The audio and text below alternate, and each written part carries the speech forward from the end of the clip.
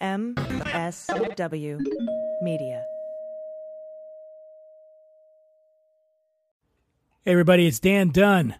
What you're about to hear is a very special episode of What We're Drinking, a throwback to an interview I did a few years ago with Community and Rick and Morty creator Dan Harmon. Dan also happens to be the founder of Starburns Audio, the network that produces this very podcast. And he is truly one of the most fascinating people in show business. So sit back and enjoy this interview. Here we go.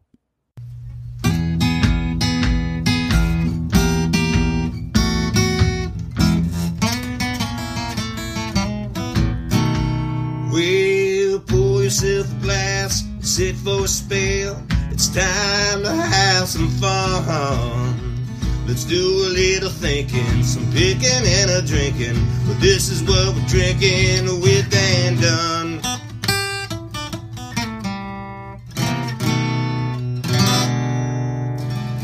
Oh,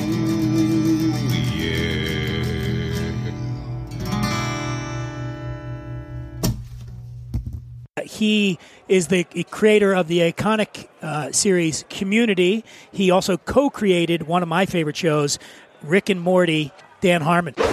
It's fun to toast with Moscow Mules because they traditionally come in these copper tins, and you can really smash. You can yes, they can be used as a weapon if shit goes bad, which invariably they do. Let me tell you a little bit about the Moscow Mule. First of all, so you know what's in this drink. It's vodka, lime juice, and ginger beer. It's a very simple drink, built over ice, as we mentioned, served in these copper mugs. This is the result of a supply and demand quandary, essentially. During World War II, vodka was about as popular in the United States as the Japanese and the Germans, right? Nobody is drinking vodka. And we weren't huge fans of Russia even before World War II, right? Exactly, yeah. So, we kind of put our fear of them on hold for a little bit. But, when we needed them. Yeah, and then we got right back to being more scared of them than ever. To what extent do you, because I wonder about the copper tin, whatever you call this thing. Is that what you call it? Is it a copper mug? Copper mug. It's so, when I see one on the menu, a Moscow Mule, I immediately imagine the copper mug. Yeah. And then if it were to come in a glass, I'd be disappointed. I wonder according to that story, it's really all psychological. There's nothing about it bringing out the taste of the ginger or anything like that. Well, but that said, isn't drinking such an experiential thing? Yeah. You just nailed it. If they gave this to you in a glass, no matter what it really tastes like, it probably wouldn't be as good as the Moscow Mule that you expect. Yeah, why do I constantly, if I'm with my friend Jeff, and he orders a shot of Fernet Branca, I always have to order one. It's the most disgusting thing I've ever put in my mouth. Bartender's But breakfast. nothing tastes better than camaraderie, and sometimes the worse the shot, the more ceremonial it feels. So there's a lot of psychology that goes into it. So, Dan, let's talk about, so this is a vodka-based cocktail. Let's talk about your own personal relationship with vodka. That starts with my friend Dino Stamatopoulos. Before that, I was a Glenlivet guy. I could walk through from, like most guys coming out of high school, it was all about rum and cokes because I think that you are scared you're going to get carded, and you just stick to what you understand and what you can order quickly. Yes. And then it became Captain Morgan's and Coke because I found out there was a rum that tasted more like candy, and I was still a little boy. Yeah. And then I think at some point I became a Scotch guy because I thought that's what adults drank. I wasn't wrong, but I found my way to Glenlivet because I liked the idea that you could taste the difference between 12-year and 18-year. So how old are you when you're drinking Glenlivet? I'm in my 20s. Really? Yeah, and somewhere in my mid-20s, and I start making friends with, I can't remember how old I was when I made friends with Dino Stamatopoulos, who, when I met him, he was drinking Ketel One on the rocks. Somewhere in there, I was familiar with Ketel One because I was ordering. I asked my friend Jeff, who was like a manlier man than me, give me a cocktail to order. I'm tired of sounding like a high schooler when I go out drinking. And he said, Do a Kettle One with a twist. So for a while I was doing that. Wait, that's the manly drink? Yeah, well, I shouldn't have said manly. I should have said more like, there's a different word, like, I don't know, grown up or, Okay. not More sophisticated. Not macho. But Gotcha, yeah. like more like, okay, you're not just you don't sound like a frat kid like on the weekend if you're at some bar and you're hoping to impress someone with an earshot. So the Kettle One with a twist was my thing for a while, a little twist of lemon. And so, but then I was like, scotch, and it was because this is the dumbest reason in the world, but as with brands of cigarettes, what is a good reason to, like, why did you switch from Camels to whatever? And the answer is always because I was here and then I did this. I was on the Atkins diet, and I was convinced that because you could see through it more, that vodka had less carbs in it. Well, by the way, you're not alone in that. I mean, like, I would say at least half the people in LA, their go-to drink is a vodka soda, Right? Because they think it's maybe healthier. And I will say, what I really have come to like about vodka is the culture of it. I like that it's to me, for all those nerds out there, it's sort of like, to me, vodka is like when you're listening to people argue between PC and Mac, and then there's that guy that like dominates because he's like, I don't know, I use Linux. Like I'm the hacker. Vodka is, to me, it's like the Linux of. Way to clear that up, Dan. Way to sell vodka. But it's like that third party hot rodding kind of thing where it's like, this is about function over form. That's what I like about vodka, is the idea that the purer it is, the less it tastes like anything. The more, isn't vodka Russian for water or something like that? Voda was the original. Yeah, the word where it came from, Russian for water, and that was a big thing, and now they're sort of pulling back from that. But there was a period there where that was a big marketing tool. Was this vodka is distilled 9 times? Right. Like it's fucking air. And that's what people were going for.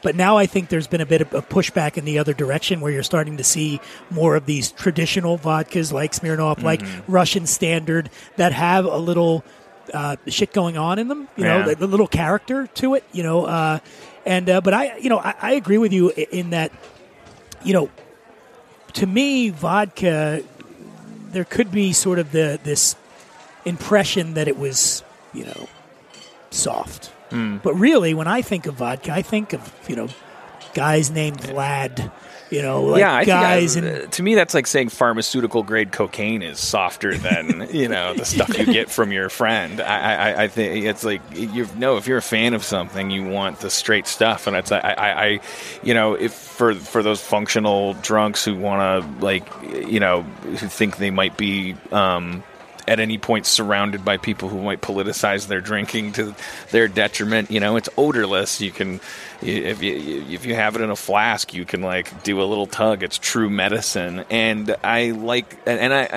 tell my doctor, I know this is an adult drinking show, so it should be a little more sophisticated maybe than where I'm going with this, but I drink a lot. I drink very heavily. And so I tell my doctor, because I'm middle aged, and I'm like, I know how I'm going. Like you got to keep an eye on my liver, and I keep every 6 months, like I'm all over it, because I'm like waiting for my liver to start showing any sign of because I treat it with. It's tough love, and and I keep getting these clean reports, the blood work, and I was puzzling over that. And my friend Spencer said, it could have something to do with the fact that you always, for decades now, you've been drinking top shelf vodka, and that's all you drink. That it might be the impurities and things that really hit your liver harder. I don't know if that's I'm seeing a new ad campaign.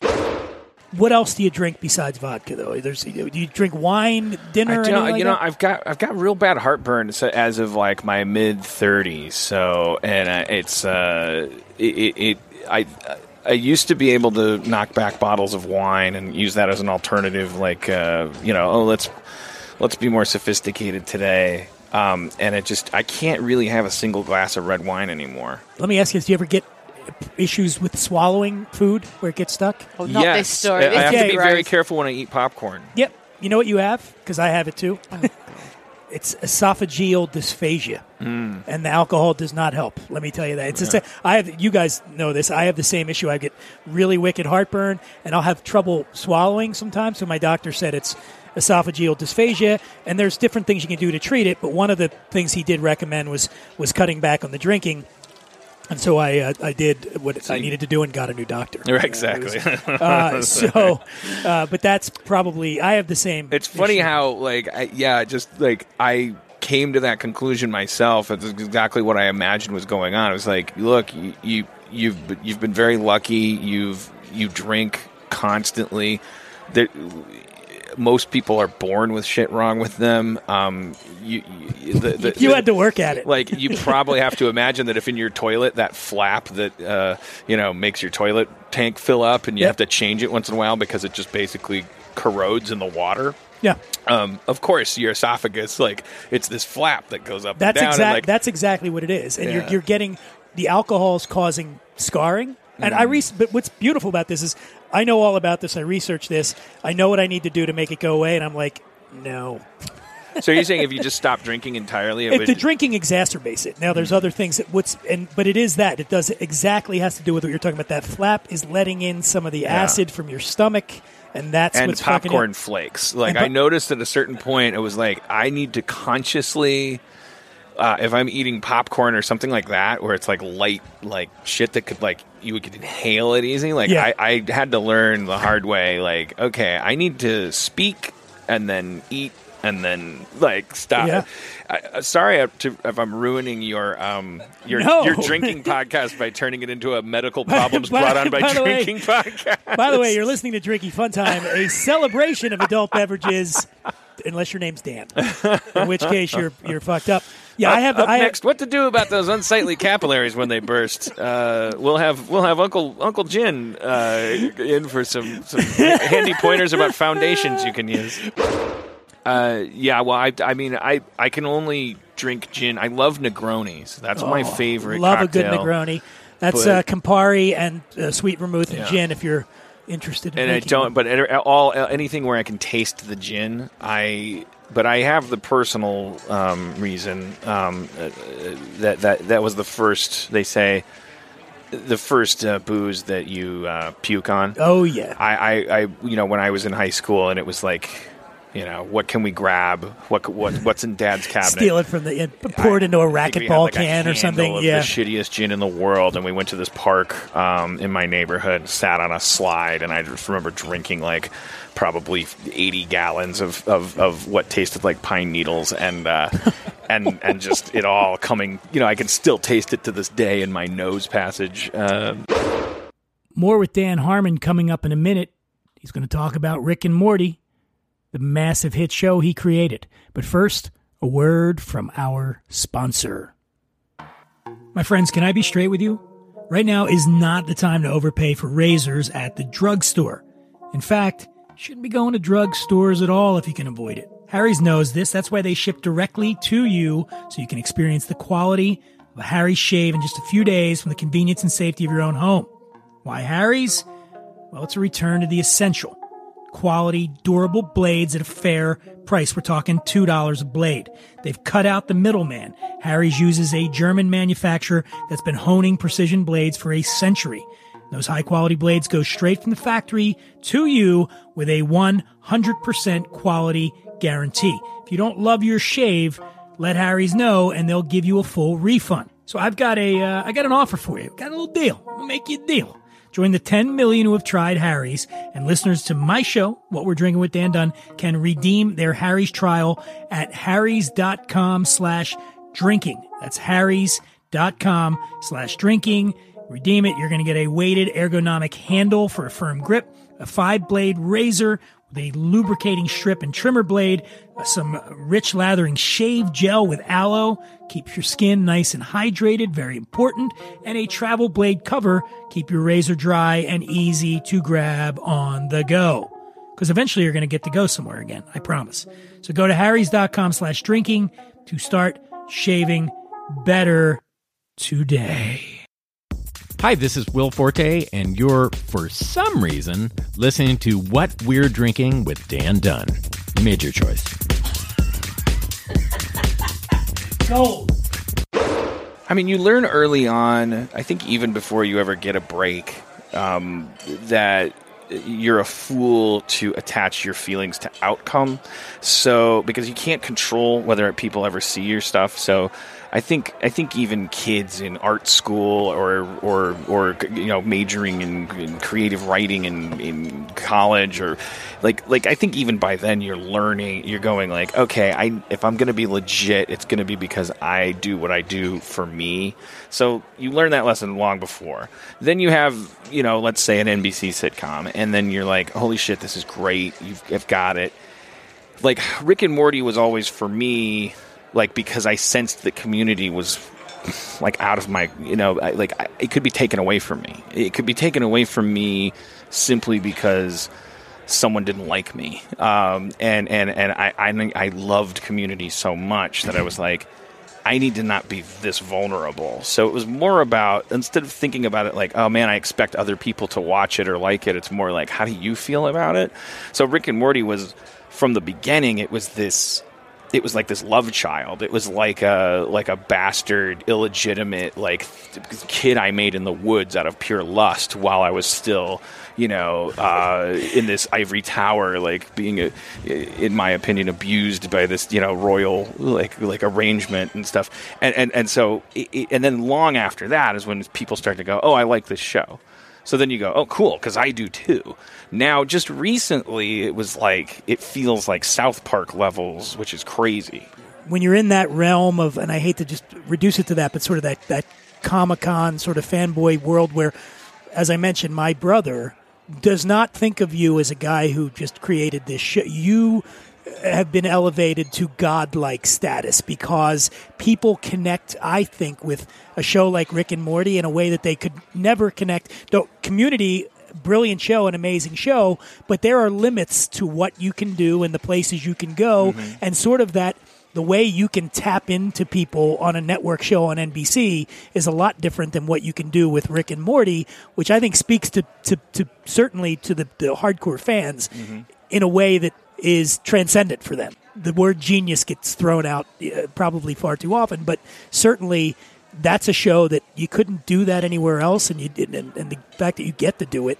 Yeah, and it's cheating because you have 200 people helping you, and as with The Simpsons, under Sam Simon, who hired all these great Harvard Lampoon writers and stuff, and what they learned at the peak of The Simpsons was, oh my God, animation doesn't have to be this thing that's different from craftsman's comedy. It can actually be the best way to deliver your jokes, your characters, your stories, because you have 100% control over the timing, which is everything in comedy. And so I think that, it's like animation and sci-fi as a genre, because your brother, he might be thinking like, well, I can only watch a sitcom no matter how much that sitcom says, hey, I'm a sitcom and I'm really funny, and this person that feels like you do about taking the subway to work.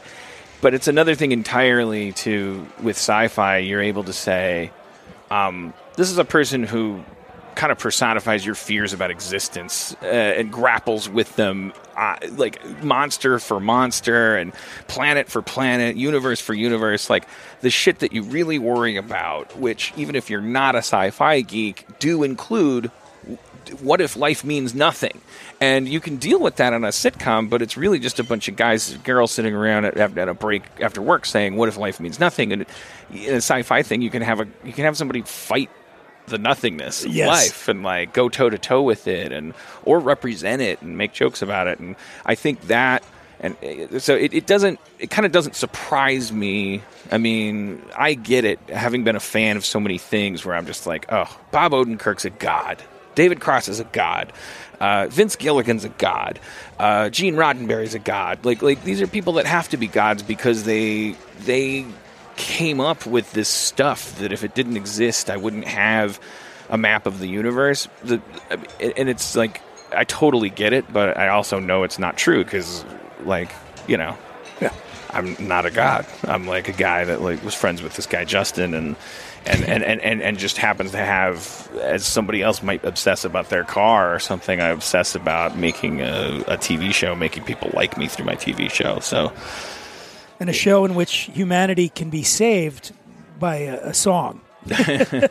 Where you got it? What was it? What do you got? Right. What do you got? Or doomed by it though. Yeah, it's or like doomed. By the way, was that really Ice-T in that episode? No, was that that was me doing Ice-T. You played Ice-T. I Wait, saw that was you doing Ice-T? Yeah. Yeah, and the only reason we didn't go to actual Ice-T, who I hope, I know he saw the episode and he enjoyed it. The only reason we didn't go to him is because if he said no, and then we did an impression of him, then he could sue us. Oh, really? So Yeah. that's how it works? You Yeah. can do anybody. You can do anybody as long Basically, yeah. Like, it works that way with music, too. If I were to say, I want this to sound like This Is the End by The Doors, I wanted to have that vibe. I can go to a musician before I try to license the Doors song. I can go to a musician and say, give me that kind of sitar, This Is the End kind of sound, and they can come up with a sound alike.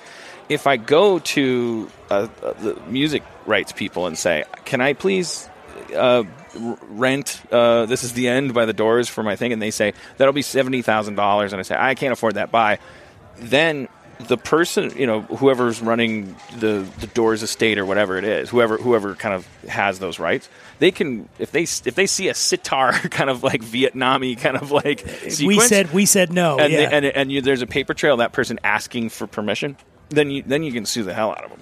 And so I think that's like with celebrities too, because you're basically saying, hey, Jack Nicholson, will you come do this cameo? And it's like, no. And then because I get that, because it's the difference between parody. You're admitting it's not parody. You're saying like, oh, we wanted the real thing. Him, but we couldn't afford him. So. And that's going to do it for this special episode of What We're Drinking.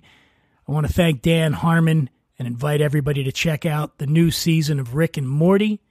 Also, follow me at The Imbiber on Instagram and Twitter. Fire off questions and comments. Always love to hear from you. Stay safe out there. Be cool. And we'll catch you next time.